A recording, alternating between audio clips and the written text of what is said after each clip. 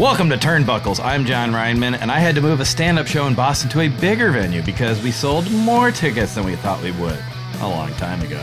I'm Tommy Rico, and I attended a wedding that had to be moved from a ballroom to the parking lot when someone started a cigarette fire in the ventilation shaft. I'm Julie Harrison Harney, and speaking of weddings, I was planning on getting married in Manhattan, but realized that I didn't have nearly enough money. So I did the next best thing and had the wedding on Staten Island. Wow, well, that's a lot of movement. There's another event that had to be moved, but before we continue, we have some breaking news. Dad joke. Hey, come on, he's a dad and I'm a dad. That's true. And of course, the he we're talking about, Wyndham Rotunda, aka Bray Wyatt, just before we went on and recorded this, sent out a series of tweets. It sounds like Bray's coming back in some form or another. And so I'll just go ahead and throw it to you guys. Where's he coming back? AEW or WWE? That was my question. John, you stole my question. Well, should we read the statement from Mr. Rotunda?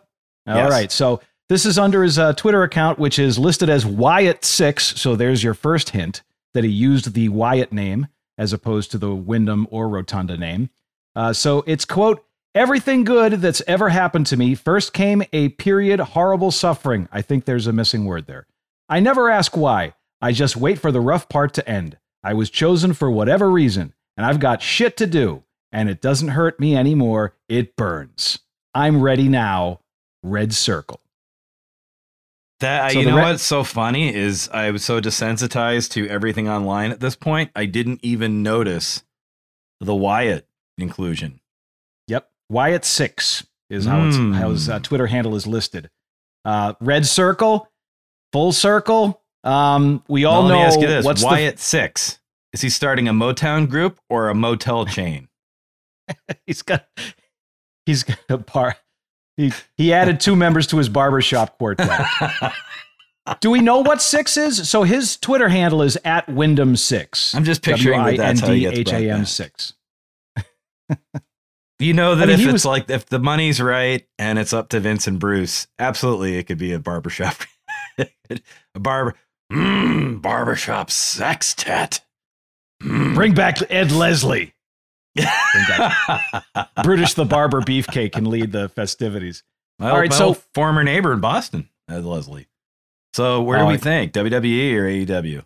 I guess you just answered. You think WWE.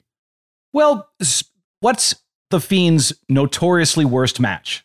Seth Rollins, Hell in a Cell. Oh, yes. So, yep, who's working at Hell in a Cell this year? Seth Rollins at Hell in a Cell. I was there for that. Yep.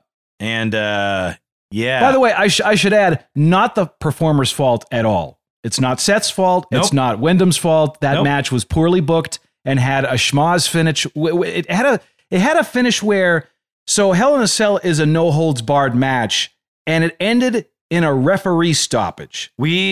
So literally for a month leading up to that match, I was just the new part-time, short-term puppy on the block. People there that had been there forever were worried about this thing. And just like, how are we going to do this?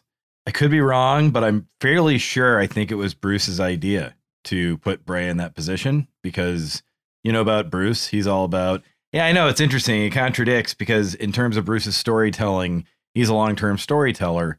But the other side of Bruce that I know is like when there's a moment, you go for it. Like that's sort of his way of thinking. And there was nobody. I mean, the Fiend was red hot. Like it was the biggest star WWE had over, like biggest quote overnight star since like maybe I would say The Rock when he really took off in '99, because Austin took a while. Austin took like, a year and a half or so. Cena took a while. People forget about that. Cena took a couple of years.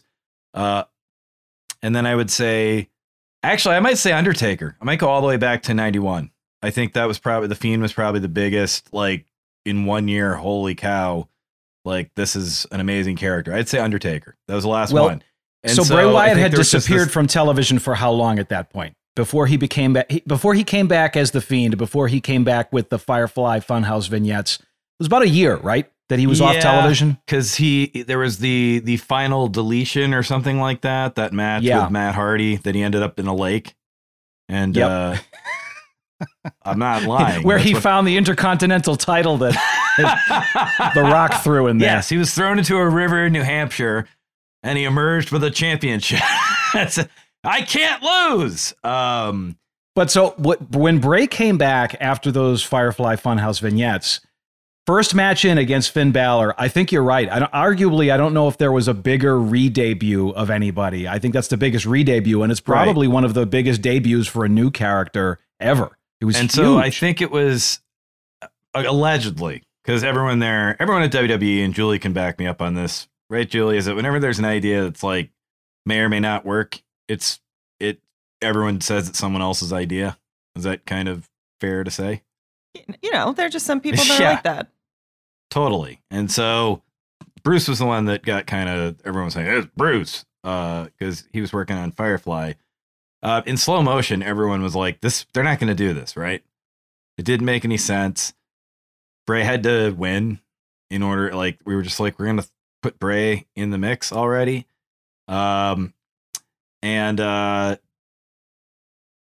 It was, Vince had this thing where he was like, I'm going to take care of it. And we thought there was going to be this surprise finish that was going to knock everybody like out of the water. And every time someone brought up in the room, like, you know, hey, I really don't think we should be doing this, you know, in a more diplomatic way than that, Vince would say, put his hand up, say, I got it. It's going to be fine. And then the true story was, they got booed out of the building. I mean, I worked on that, pay-per-view. I think I pitched one of the matches that made it. And so it was an all hands on deck pay-per-view. Everyone worked. Everyone had stuff in the show. But Vince was all about the Hell in a Cell match. And they got booed. And I was remote. Most people were remote for that one. I don't think most people went. And allegedly, when Vince heard everyone booing, he just went, ha ha ha. Fuck me. and actually had no. It was like a Michael Scott. It was like a Michael Scott Office thing where it was like there was the big surprise, and he was like thinking someone else was going to figure it out, and nobody did, and it was bad. And the next day at work was rough. It was very, and I think Vince's opening line was, well, got any ideas? And he was basically owning up to, I don't know what he was thinking, how it was going to work. I guess he thought because the Fiend came back to life after the ref stoppage, he thought that would, like, the fans would be like, oh my God, even after almost dying under all those chairs, the Fiend came back. And what really happened was Wyndham really did almost suffocate underneath all those chairs. And instead of, oh my God, that's amazing, it was, what the hell? Why would anyone do any of this? So you think he's coming back at Hell in a Cell? Yeah. Fair to point out also the punishment that Wyndham Rotunda, the person, takes as the Fiend of the character is ungodly. I mean, people don't always understand that no selling an opponent's offense means you're getting tatered. I mean, you're getting hit and you're getting pummeled and you're no selling it. You're pretending that it doesn't hurt. That takes a tremendous amount of suffering, and it's a tough character to play. I think the two biggest lies that we hear in the wrestling community all the time, as far as what the fans believe versus what management believes, is finishes don't matter and wins and losses don't matter. That match proves they absolutely do. Both of them are very important, and how you book them. I mean, they literally murdered their two biggest stars on a pay-per-view, and they had to come back from that. It was a total mess.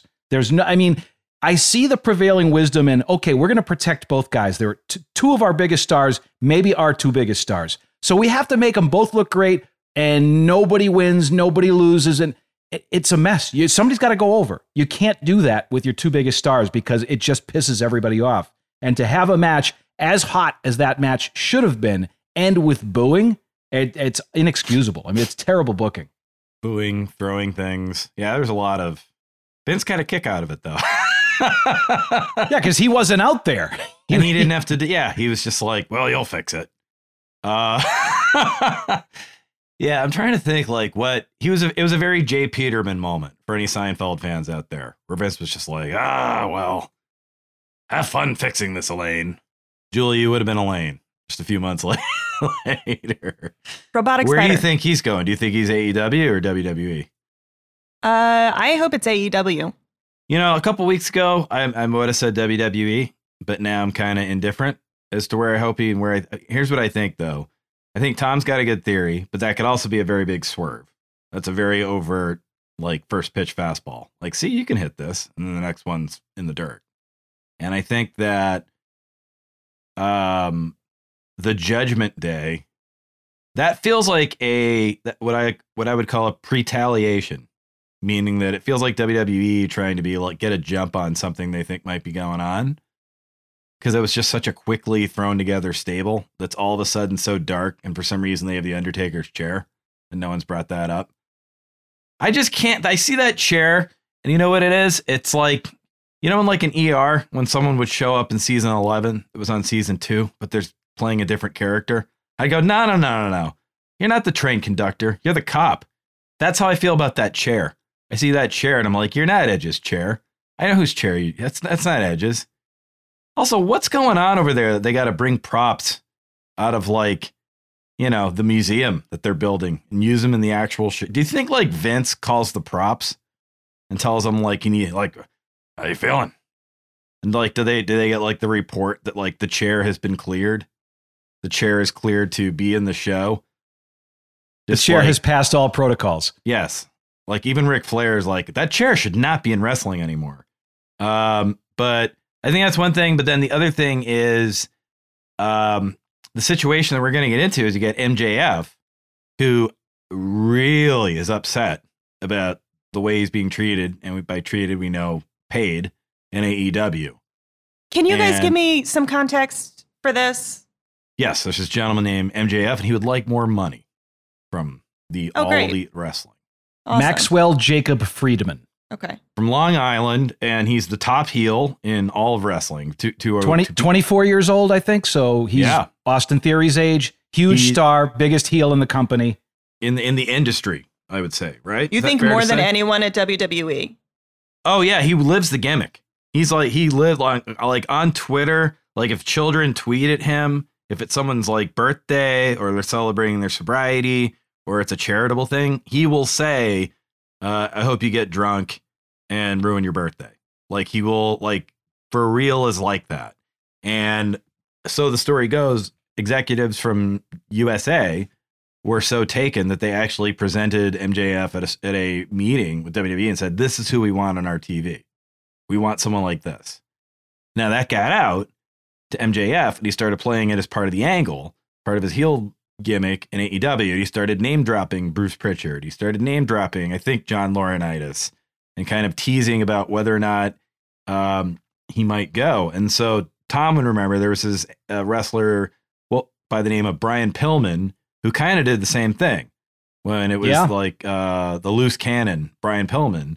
And he was in WCW and he was talking about, I might leave, I might go to, and so then he talked Eric Bischoff, the head of WCW, into letting him leave as part of the gimmick, and then left for real and wound up in WWE. So like Eric kind of was like, wait a sec. Like he went to AEW, I think, in between. I mean, to ECW in between.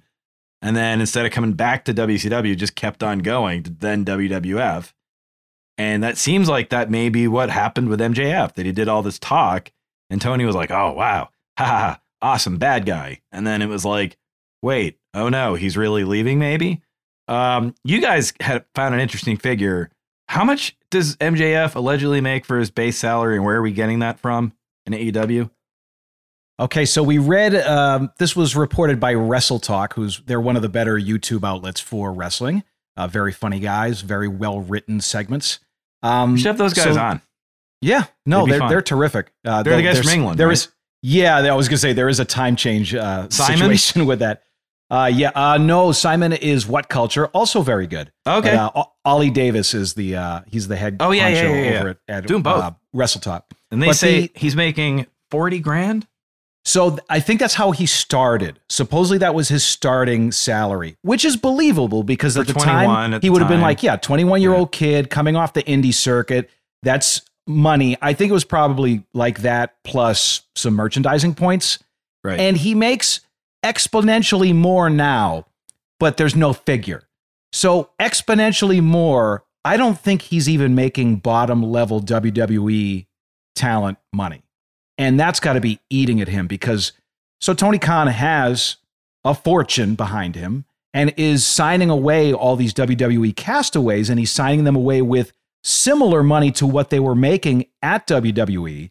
But meanwhile, MJF is sitting on his old contract, and no matter how many times they've multiplied it, it can't be great. And there's no way he would be this willing to, flirt with, contract violation. So he really wants out, and I can't blame him. You can't pay a top 5 guy bottom 5 money at the other company. There's no way you can do that and keep him happy at the same time. So this past to use like weekend another sports analogy, this is like a Scottie Pippen contract. This is like, we signed you for 1 million years, and then next thing you know, you're the second best player in the league, and it's like, too bad, you're already under contract. You're the second best player in the league, but the first best player is also on your team. And he's getting all the money. Yeah. But so they had their pay-per-view Double or Nothing this past weekend, AEW did, and there was a fan event that MJF no-showed.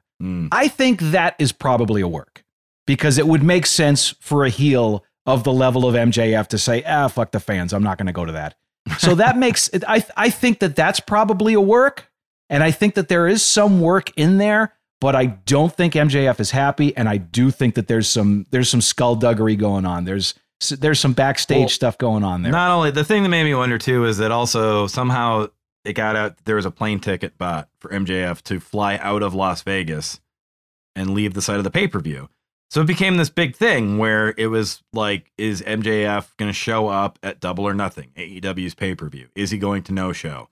Not only did he show, he's in the first match against his former bodyguard Wardlow, and 5 power bombs, and then he lost.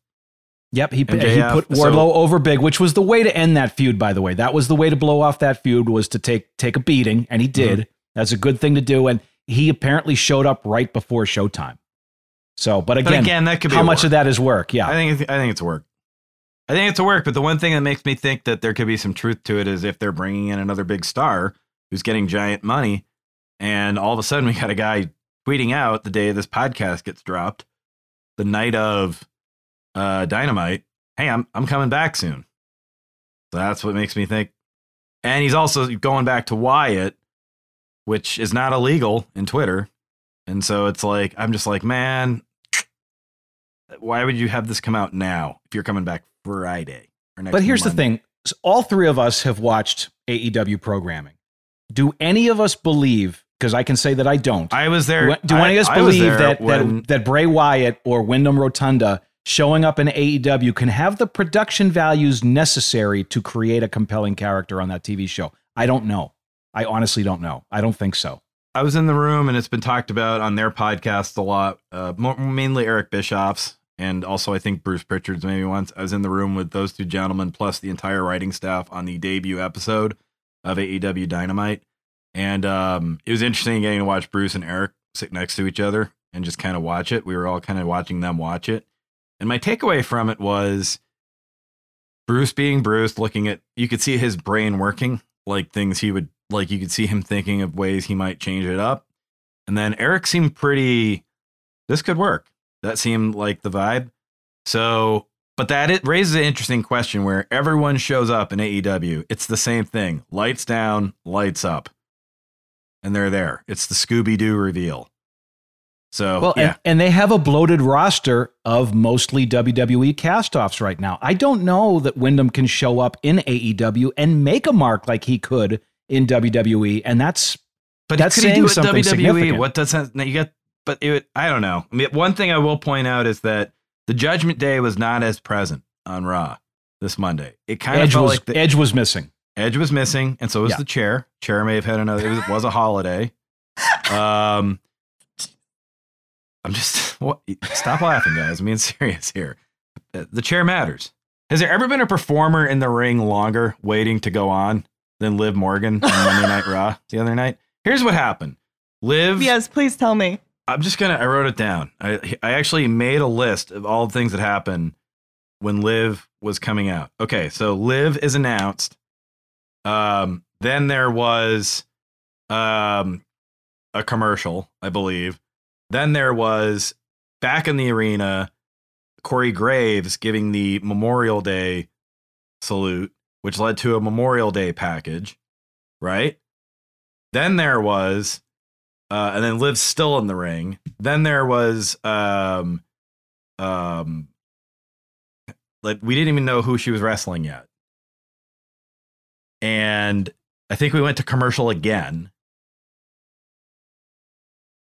And then I can't even remember who, like, she was going up against, Rhea Ripley.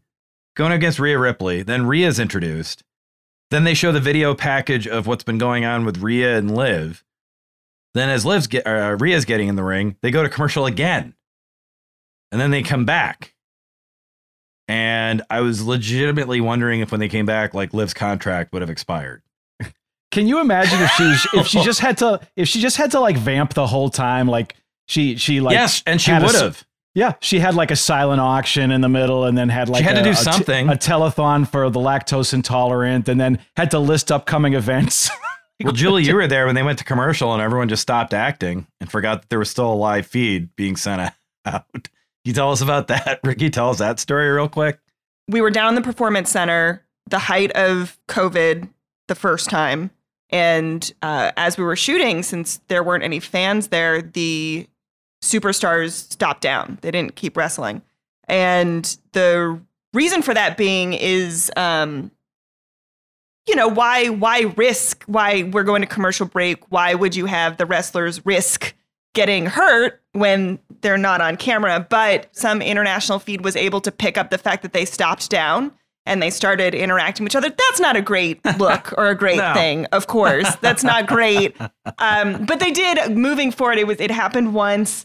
It got out on Twitter. Everyone was talking about it. And yeah, they made sure that never, ever, ever happened again. Wasn't there also a time that when you guys were pre-taping, I read that, didn't Vince used to come down himself a lot? Like he would go cut over the thing and go down to the ring and actually show everybody what he wanted them to do, since there was no crowd. You guys were pre-taping?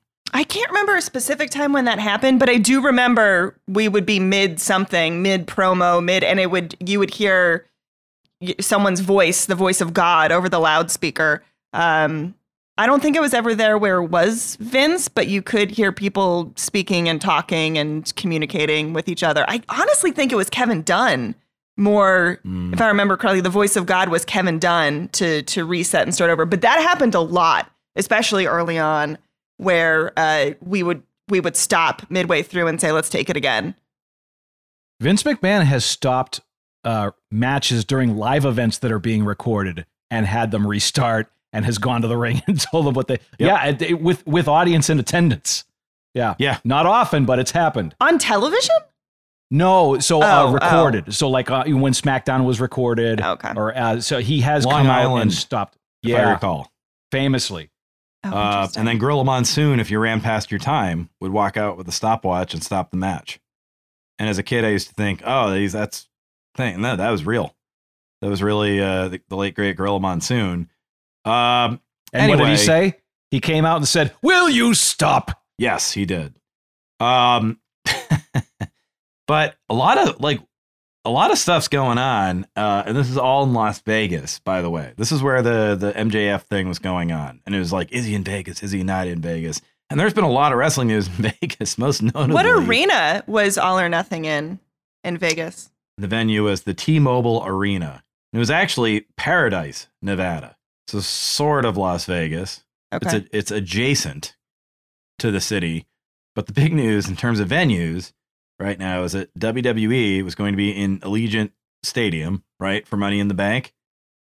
Yep, the giant black building where the Las Vegas Raiders play, and it has since been moved to the MGM Grand, the big green building where people play slot machines. Okay. Wow. So I'm just looking at the capacity here.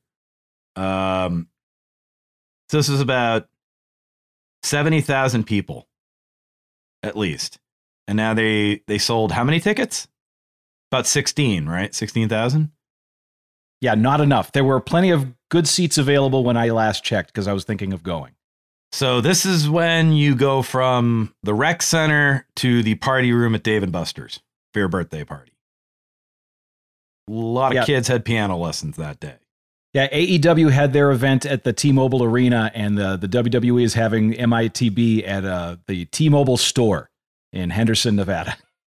And then it makes sense it's T-Mobile because MJF skipped the reception. Dad joke. I just don't see what you're thinking, booking a stadium for Money in the Bank. And like the big thing for that is the thing that makes that work is the how close you are to the action for Money in the Bank. You know, how close you are to everyone competing. For people who don't know, Money in the Bank, there's a suitcase suspended above the ring, men's match, women's match. Whoever climbs a ladder, there's many ladders placed around. Whoever climbs a ladder and gets a suitcase, there's a contract in there that says you can cash in at any time you want, literally anytime you want, meaning that if someone's just had the snot beaten out of them and they can barely stand, you can cash in and try to be champion.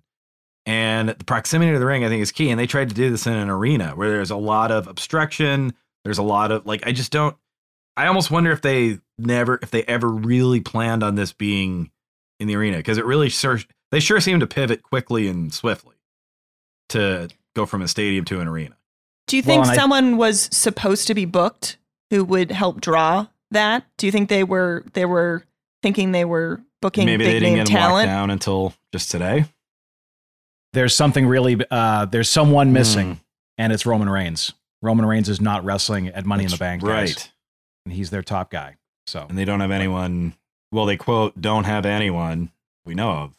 Yeah. It's not a terrible card, but it's not an outstanding one either. There's a couple of headline matches. If they were getting Bray Wyatt, then they would have kept the venue, hoping. How funny would it be if tonight, if this morning they were like, all of a sudden it was like, everybody, we're going back to the stadium. I got a lot of respect for that, man. Great. That's 70,000 people. I don't know if we've ever seen we don't have all the tickets yet. We have to make it happen. Get your kids to come, bros. I don't know if wrestling has ever seen a venue swerve. That'd be something. Well, no, famously WrestleMania 7 supposed to be in the LA Coliseum, but then for quote security reasons for Sergeant Slaughter, they had to move it inside the LA arena there. I don't know. I just think, boy, I would just love that if all of a sudden two people did say, you know what, I am going to come. And then he just was like, we're going back. They're like, well, no, we've already leased it out to a soccer game. Get them the fuck off the field. He just marches. Remember when you were kids and like there'd be a fight over practice? Like, you guys, we have this place at 7:45. Get the fuck out of here. Gross. Go get orange slices for our kids. Do you have orange slices? No. Well, I love the fact that Vince McMahon is apparently a basketball dad for his daughter Stephanie. Yeah. And I would love to have seen that. Would love to have seen Vince McMahon at his daughter's basketball game. I'd love to see him at his grandkids. You know, like right now, this age, you know, because grandpas are always fun. With his grandkids. Yeah? How was that? Yeah, when I went to visit, like when I was working in late night, I was backstage. Yeah, I saw him with him and Shane and and it was like, he was a grandfather. Oh, he was doing like, he had a quarter, and I'm not making this up. He had a quarter, and he was showing him how to do like a magic trick. What? Yeah. Oh, and the two younger ones were into it. The older one, that I guess is like Shane's energy, was like, nah.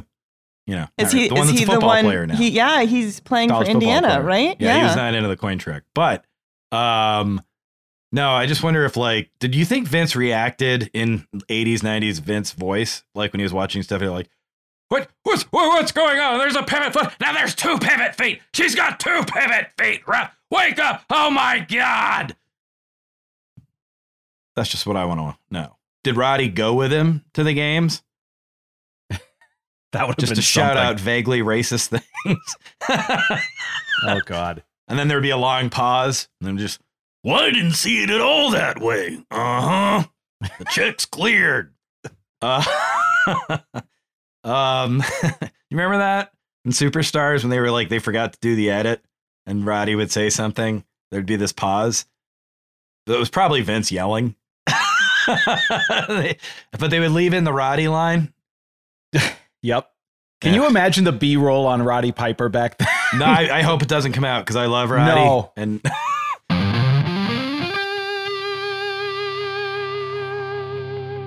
This episode of Turnbuckles is sponsored by NordVPN. What is a VPN? VPN stands for Virtual Private Network. It's a service that safeguards your internet connection and privacy online. No one likes to be watched or tracked, even if they have nothing to hide. That's why it's important you step up your privacy game. When you're browsing through a VPN, your traffic is encrypted so no one can see what you do online.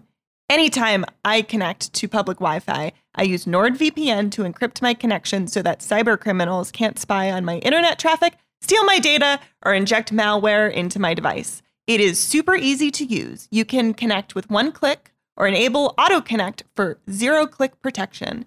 It's also the fastest VPN out there, so you're never sacrificing speed. One of the best parts of NordVPN is that it lets you access your streaming content from anywhere. Let's say you're traveling abroad or don't live in the US. With NordVPN, you can set a US location in one click and watch all the WWE Network shows you want. Grab your exclusive NordVPN deal by going to nordvpn.com/turnbuckles to get a huge discount off your NordVPN plan and free threat protection and one additional month for free. It's completely risk-free with Nord's 30-day money-back guarantee. That's nordvpn.com/turnbuckles for your exclusive deal.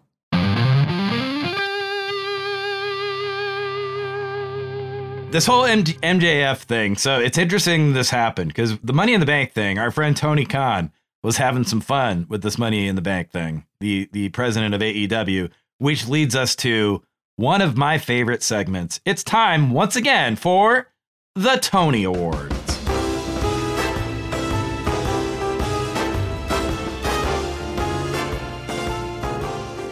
Now, you guys know how this works. Tony Khan, he's president. He inherited a lot of money from his dad, and he uses Twitter a lot. When has that ever gone wrong? So Tony was taking to Twitter, and he was very gleeful about the Money in the Bank situation. Got a little quiet when the MJF thing happened. But left the tweets up. God bless him. I know I deleted a tweet already today, but we've all been there. Just because it was taken out of context. I thought, oh, no, that's not what I meant. But all right, let's go through the Tony Awards. We've all been there. Tony leaves them up. And let's breathe. Okay. Yesterday was one of my favorite days, including great visits with fans and media, a trip to LA for the most fulfilling meeting of my life with Warner Brothers Discovery leadership dinner with my dad and Dana White, where I got to break the news to Dana about Money in the Bank moving to MGM. Today, AEW Rampage on TNT. So real quick, let's analyze that one. I just love how he always remembers to promote the show at the end of every tweet that he has. Just always be plugging. Always be plugging. Also, some clout dropping and some name dropping in there, huh? Warner Brothers Discovery leadership, Dana White, man. It was the most fulfilling meeting of his life. Gosh, what is that? It sounds like it's like a yoga class where you see Jim Morrison. Didn't he buy the company at a meeting? But just like, what? What happened in the meeting? Was the food really good? Like fulfilling meeting? Who has a fulfilling meeting? My goodness. And then with his dad and Dana White. So there you go. And he got to break the news to Dana, who I'm sure doesn't have social media and doesn't get updates. All right. So that's our first. And then at the end, today, AEW Rampage on TNT. So again, that's where the Trumpism comes into play for me, because he'll drag everyone down and then at the end be like, by the way, catch me tonight on Hannity. You're welcome. Remember how Trump used to do that? He would be like, the USA under Obama was a disaster. Everything was on fire and there was shit on everyone's yard. I'll be on Fox and Friends tomorrow. Thank you. Like it was just a very turny thing. All right, that's our first contender. Here's number two. This is he's responding to his own tweet because everyone likes that. Genius move trying to take on Dana and the UFC in Vegas during International Fight Week. See you tonight on Friday Night AEW Rampage at a special time. Tonight, 6:30 p.m. Eastern, 5:30 Central, 4:30 Mountain, 3:30 Pacific. Well, fuck you, Tony. What about people in Hawaii? You ever watched Young Rock? Ever heard of it? Not enough time clarification for me. I'm confused. Thumbs down from me. I only got 4 time zones there. Huh? What about people in Nova Scotia? When the fuck can they watch it? What if you're over there in Scotland? Huh? You go to Loch Ness, you go for a little swim? You want to watch some wrestling? Doesn't say anything there. And here's our third contender. Tony's talking about CM Punk. And he said, we just did a record pay-per-view by every pay-per-view. He's done a 4 pay-per-view cycle now. Every one of them was the record. Whether it was All Out, where he was a huge part of the draw with Darby, his debut was a huge thing with the first dance, the biggest Rampage draw in the history of that show. The matches, he carried the Friday Night War, which, by the way, is our matter of record in fucking court in the state of California that we won the Monday Night War. Just ask Jerry McDivitt, who's WWE's lawyer. I don't know how he got in here, because he fucking wrote it. What? This guy won it versus Matt Sydal, who was a great wrestler. Tom, isn't he the guy that did the move off the top and landed on his head? Like, yeah, he debuted in AEW with a botched entrance. Yeah, he jumped up on the ropes and slipped and fell right on his head. So Matt Sydal, who was a great wrestler, he had another of all people, you know, like, and that's like, imagine Vince tweeting out like, and Titus, who's always great at running into the ring, doesn't fall down at all. He had another goddamn great match on Friday night. This fucking guy, he fucking did the Friday Night War. He did the first dance. I turn into John Mulaney when I read his Tony Khan. He's done the record Double or Nothing. He did a record All Out debut. He's a big part of the Full Gear. Great match with Eddie. He goes on and on and on. Then he did the goddamn main event here. He's the biggest part of financial success in the history of this company. But we have to disqualify that third one. You know why, guys? Because I tricked you. That's not a tweet. That's a thing Tony said in person at the press conference following Double or Nothing. I was going to say the character limit has just gotten out of control on Twitter. If that's the case. But he said this as a human being in a room full of people. I watched that unhinged rant, and it came off like he drank an espresso machine before he came on. Without any espresso. He inhaled the machinery. And I swear he said all of those words in like 10 seconds. Yeah, I know. I watched it and nuts. I was like, I couldn't. And by the way, why is he talking about Jerry McDivitt, the lawyer from the steroid trials? Well, and what was the Friday Night War? The half hour that they crossed paths with SmackDown a couple of times because basketball was in the way. What is that? One time. Yeah. The Friday Night War. It was a half hour. There are so many things in there that are just unverifiable. What is going on in general with people? There's no reality anymore. We're all just saying whatever shit we want. Like, like Tony Khan listens to this podcast. He's going to get so mad. And I'm just going to stay with that because you can say whatever you want now, I guess. Why is Jerry McDivitt and then Matt Sydal, the guy, like, what? Like, why? Like, these are all like intentionally crazy things. It's worth watching the clip, by the way. Time zones that happened. Well, it's worth watching the clip because seated next to Tony Khan during this unhinged screed is CM Punk, whose facial expressions I can only describe as like sad Ben Affleck. It was Jim from The Office. He was Jim from The Office next to Michael after his like 4th can of Coke. It really did. It was the first time you could see in CM Punk. I mean, like he saved it, but man, yeah, there was a hint of what the fuck. Oh my God. Going on right there. Which, by the way, shout out to CM Punk for defeating Bike to win his first AEW World Championship. Go back and listen to Sadie names him, everybody. Bike had a rough night. He beat the brakes off of Bike. He did. There was no kickstand for Bike. No, we love CM Punk, and I'm happy to see him. Well, that's our choice. We have the one where he talks about the most amazing dinner of his life, and he had the best meeting ever, where he saw God. And then the second one, he tells us what time his show is on in every place every place that's listed in the song Kokomo. He tells you what time you can watch the show. Which one do we like better? Oh, definitely number 2 for me. Yeah, List I'm out number all 2. the time zones. All the time I just wanted to get less Shout out and to less. Mountain Time, which never gets any fucking recognition. It doesn't. It Good doesn't. for I you, agree. Tony. Good for you.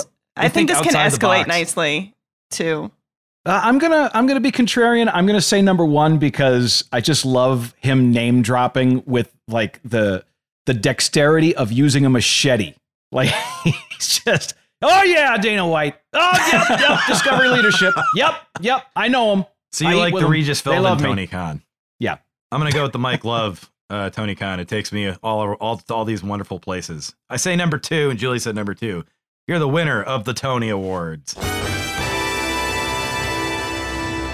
And I'm going to plug AEW Dynamite Wednesday at 8 on TBS and AEW Rampage Friday at 10 on TNT. And it is now time for the Raw Recap. Raw recap. We don't have a ton of time to talk about Raw this week, and perhaps that's for the best. It seemed like an interesting episode, and I use interesting in a not yay sort of way. A diplomatic way. Yeah. Never quite hit its stride. I think, is it fair to say that? We kick Well, off. I gotta be honest with you guys. You both told me how terrible this Raw was, Hey, shh. and No, we're trying to get I guests. watched it, and I didn't hate it. But there were some Also- tech problems up front, by the way. There was some problems advertising this show. I just want to mention the program info for Monday Night Raw last night advertised that the broadcast team of Vic Joseph, Jerry Lawler, and Dio Madden would be calling the matches, including one featuring Rhea Ripley. I was very disappointed. I didn't get to see the debut of Rhea Ripley. But there's some weirdness to last night's show, but I didn't hate And it. didn't There were someone some good call segments. Bianca Belair Rhea Ripley recently too?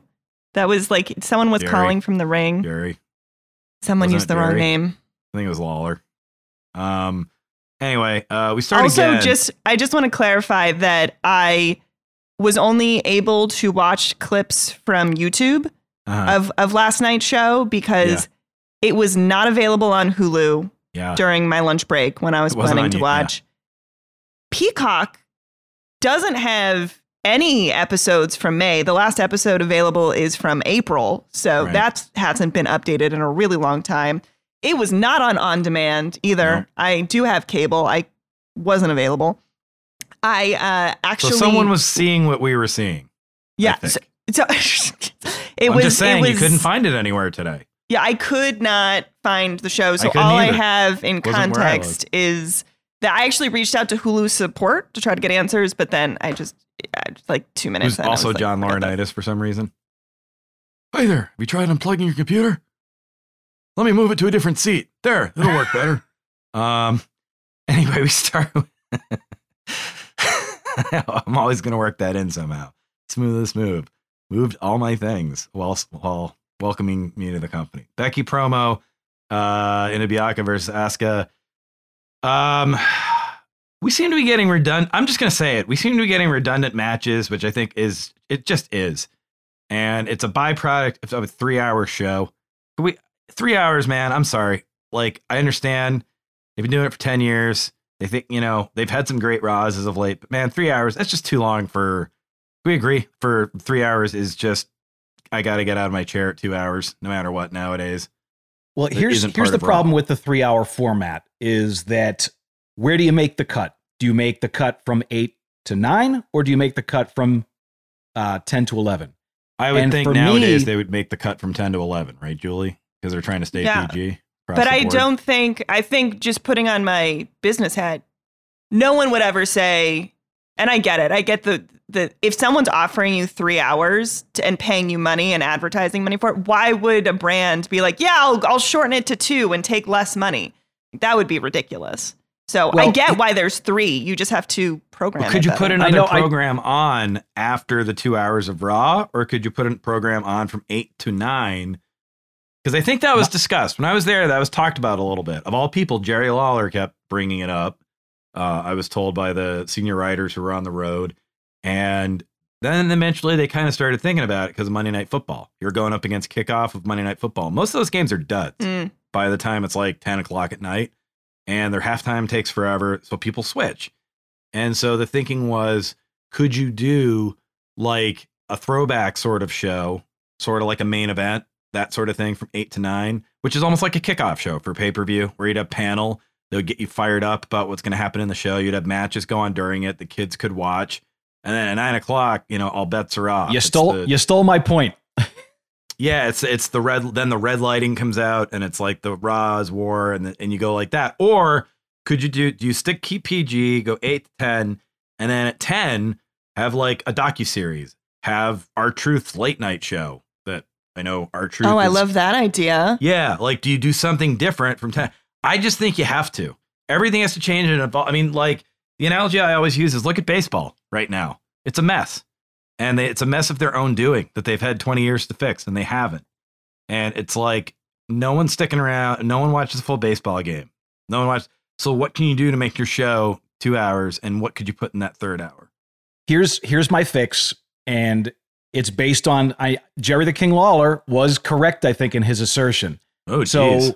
what sold more pay-per-views than almost anything WWE did back in the Attitude Era? Sunday Night Heat. You put that first hour, you do exactly what you were talking about. You do panel, you do recap packages, video packages. You do maybe a match, maybe 2 matches with low card talent. And then you go into 9 o'clock at Monday Night Raw. The problem is that when you look at the late hour as the negative, it's not ancient history where Raw in that final hour, including the overrun, used to do massive numbers. That's true. The problem is people aren't psyched enough to get there anymore. And I think the best way to do that is that first hour, you give them a very different looking, by the way. The presentation has to be sharply different. It has to feel more and look more like a recap show. And then boom, you get them psyched up. And then 9 o'clock, all of a sudden, kerboom, the pyro goes off and people are all psyched for the show. I think that's the way to roll. The final hour, I think that's where you would have a massive, if you decided to do something different from 10 to 11, I think that's where there would be a huge drop off and you might lose some advertisers for that. So maybe the answer is right there. It's Monday Night Heat before Monday Night Raw. And then you sell it as we're creating a new, we have an extra show. We're not giving up an hour. We have a brand new show. And Kayla Braxton hosts. Yes. Kayla Braxton's been publicly looking to do more, and that she'd be great. Oh my gosh, that'd be so great. She's the best. Can I pitch an alternative idea? Sure. Of course. I just want a second stream of Monday Night Raw, and I want the Payton brothers to the Manning brothers to do it. Provide, or sorry, the Manning brothers. What if it's Ezekiel and Elias? Yes, that's the answer. Can you that's imagine? What I want. Oh my gosh. Yes, that's exactly what I want. Hey, I'm just throwing it out there because we're pitching free ideas today. Hey, Ed, take this and run with it. I want like once we're like a month more into this angle, I want when Elias finally shows up, I want Ezekiel and Elias to do the Manning brothers in the jackets like they're doing it and have Kevin Owens' brain blow up. 3 hours of Raw. I want that to be the which brings me to my next point. So this keeps going. I love this program. I love the Ezekiel thing. I love seeing where they're going to go with it, which maybe means I'm getting my expectations up a little bit too much. I love that they're acting like Kevin Owens is crazy. Like it really is something I would have loved as a kid. This is like I've said, this would have been the Bobby Heenan thing where Bobby Heenan's going, I'm going to prove to you, peons, this is the same guy. And everyone, will you stop? You're crazy, brain. Like that's what KO is doing. But I'm going to ask you a question to you guys. Can you explain to me then, Julie? Am I sexist in asking this? And which always means yes, by the way. I don't even need the question. Answers. What is the difference? But I'm being objective here. What is the difference between Alexa Bliss's current character and Liv Morgan's current character? One has a doll. Could you? What is it? The doll. Get rid of the doll. You hadn't had your coffee yet. You pull into the arena. They're the first person you see. 100 times out of 100, are you going to get who you're talking to, or are you going to get them confused? I know I'm getting them confused 40 times at least out of 100. Same kind of theme music, same look. They act the same in the ring. It feels like Alexa got the character Liv thought she was getting, yet Liv held on to that character. Now Liv is like teetering with joining the Judgment Day, and Alexa still has the doll. And there's two. When are we going to tell one of these two people you got, like, you're the same? You know the difference between Liv Morgan and Alexa Bliss right now is one word. It's effort. And Alexa is sleepwalking through her matches. I don't know what's up God, you there. just keep burying Alexa. Yeah, because she's your not wife's going to to yell at you again, Tom. No, we're not there. This is not a I just saw the but, look in Tom's eyes, by the way. It was oh crap, you're right. He's messaging our producer right now. This is actually, so Liv got involved, unfortunately. Liv was in the crosshairs of a certain old head ego podcaster. That term is CN Punk's, not mine. But so earlier this week, one of those old head ego podcasters called Liv too pretty, too small, and awkward. And fuck exactly. him. I don't care. Exactly. Fuck that. I'm sorry. Fuck you. Whoever said that, I don't know who that is, but fuck you. It's not someone in the you. building still, is it? So Tom, no, it's not okay. Because then I was no. I was gonna be like, what fuck the you. fuck? No, it is someone we have complimented in the past, though. You and I both cried as we looked at it rain and we realized it is someone we have commented in the past, and those are all Julie. his quotes. First of all, he called her too small and too awkward. Too small, it's too small, awkward, and too pretty. Yeah. And so here's the thing. If you want to separate yourself from the too pretty line, you can. But here's the thing. Every woman in WWE, there's no standard for what anybody should think is beautiful. All right. Everybody has a different perspective. Everybody has different likes and dislikes. So in that match alone, this same old head ego podcaster raved about Rhea Ripley because she's strong and she's powerful and she's big and she's believable. But so now you're calling Rhea ugly, which is not true. And you're calling Liv too pretty, which is completely unverifiable and not true. Liv is a really hard worker. And she is someone I did not believe in when I first saw. And over the last 6 months, she has put in tremendous work, including in this match with Rhea Ripley, where she opened up a giant bleeding gash on her leg and got a big win over Rhea. And she's over with the crowd. The crowd loves her. Liv She's not also too had awkward. to open a small business in the ring, waiting for the match to start. Yeah, exactly. She opened a Domino's franchise and was very successful during she sold timeshares in Florida. My goodness. But Liv has really won me over, and I think she's won the crowd over. She's getting a bigger pop every time she comes out, and she puts in good work. She puts on good matches. And I'll also say that Liv's talked about this in interviews, so I'm not breaking an NDA saying this, that there were tremendous plans. So two writers, Julia, we both know, I think, Aaron and Betsy, worked with Liv Morgan on a tremendous return plan in late 2019. And then the next thing I knew, I turned on my TV and she's taking part in a lesbian angle with Rusev and Lana and breaking up their wedding. And even I remember Jerry going, huh? Jerry Lawler did. Anytime you have that kind of angle and you don't get, and instead you get, huh? Ooh, that was, it was not over. And then I don't know what happened. It was going to be an amazing thing.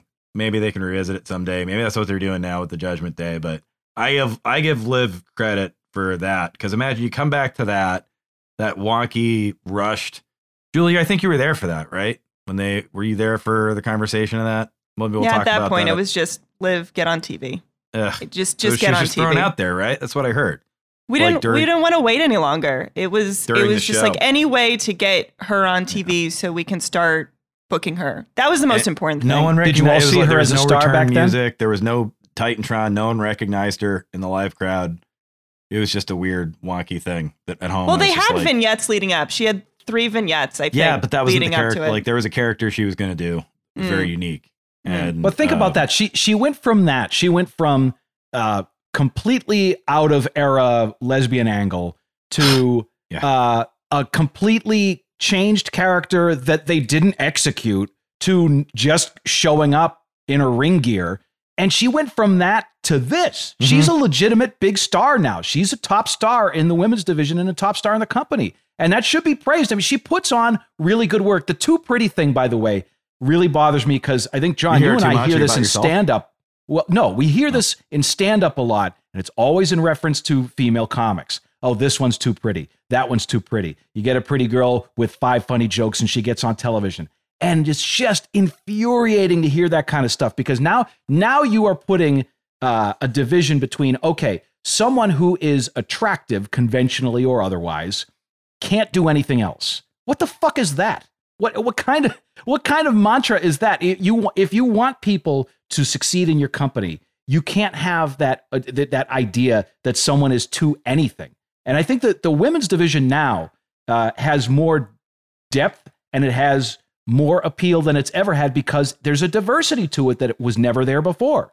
And I think Liv and Alexa look like the women of 10 years ago did. Whereas the Divas era, they all had kind of a similar look. One's coming to the ring with a fucking doll, for Christ's sake. Yep. And by the way, I don't want to hate on Alexa, but she's not putting on good work. No, it's not her fault. Alexa is going. I mean, she's anyway. And who just departed the company a couple weeks ago?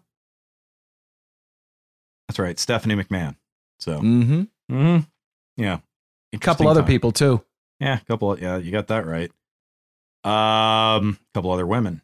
Anyway, if after all that, you guys if we want to see if Raw, because in my opinion, not the greatest go home show last night. And yeah, I'm not a writer that's been there forever. Then again, do you totally brag about that if you haven't ever been promoted? Just saying. But I've been a fan forever and I've watched go home shows forever and not one of the best go home shows I've ever seen ever. In fact, maybe the murkiest. It felt like we were starting with our main event and working backwards, and that was not great, especially on a night with no basketball. So if you want to see if Raw can rebound, tune in next Monday at 8 on USA. Tune into SmackDown this coming Friday and every Friday at 8, Friday Night SmackDown on Fox. And on the Winged Rainbow, the Peacock Network. Tune into Hell in a Cell this Sunday and see if our guy comes back, or tune in tonight on TBS and see if Wyndham or Bray or some variation thereof makes his big return. Could be a fun time for wrestling, but man, we got to have some things go right because it's been a bumpy couple weeks. Thank you for listening to Turnbuckles. Please subscribe, give us 5 stars. Why not a nice review? I'd love it. Yeah. We're making us on enemies. Socials. Email us. And please email us. Most importantly, and now more than ever, in the summertime, I beg of you, Mr. Chairman, sir, let the writer dress like writers. And writers, I don't mean comedy writer. You know Hawaiian shirts. You're not Happy Court. You still show some respect. I want you to get a nice shirt with a collar and an alligator right on your nipple. You wear that crap to work. Vince let him get away with it. See ya, buckleheads.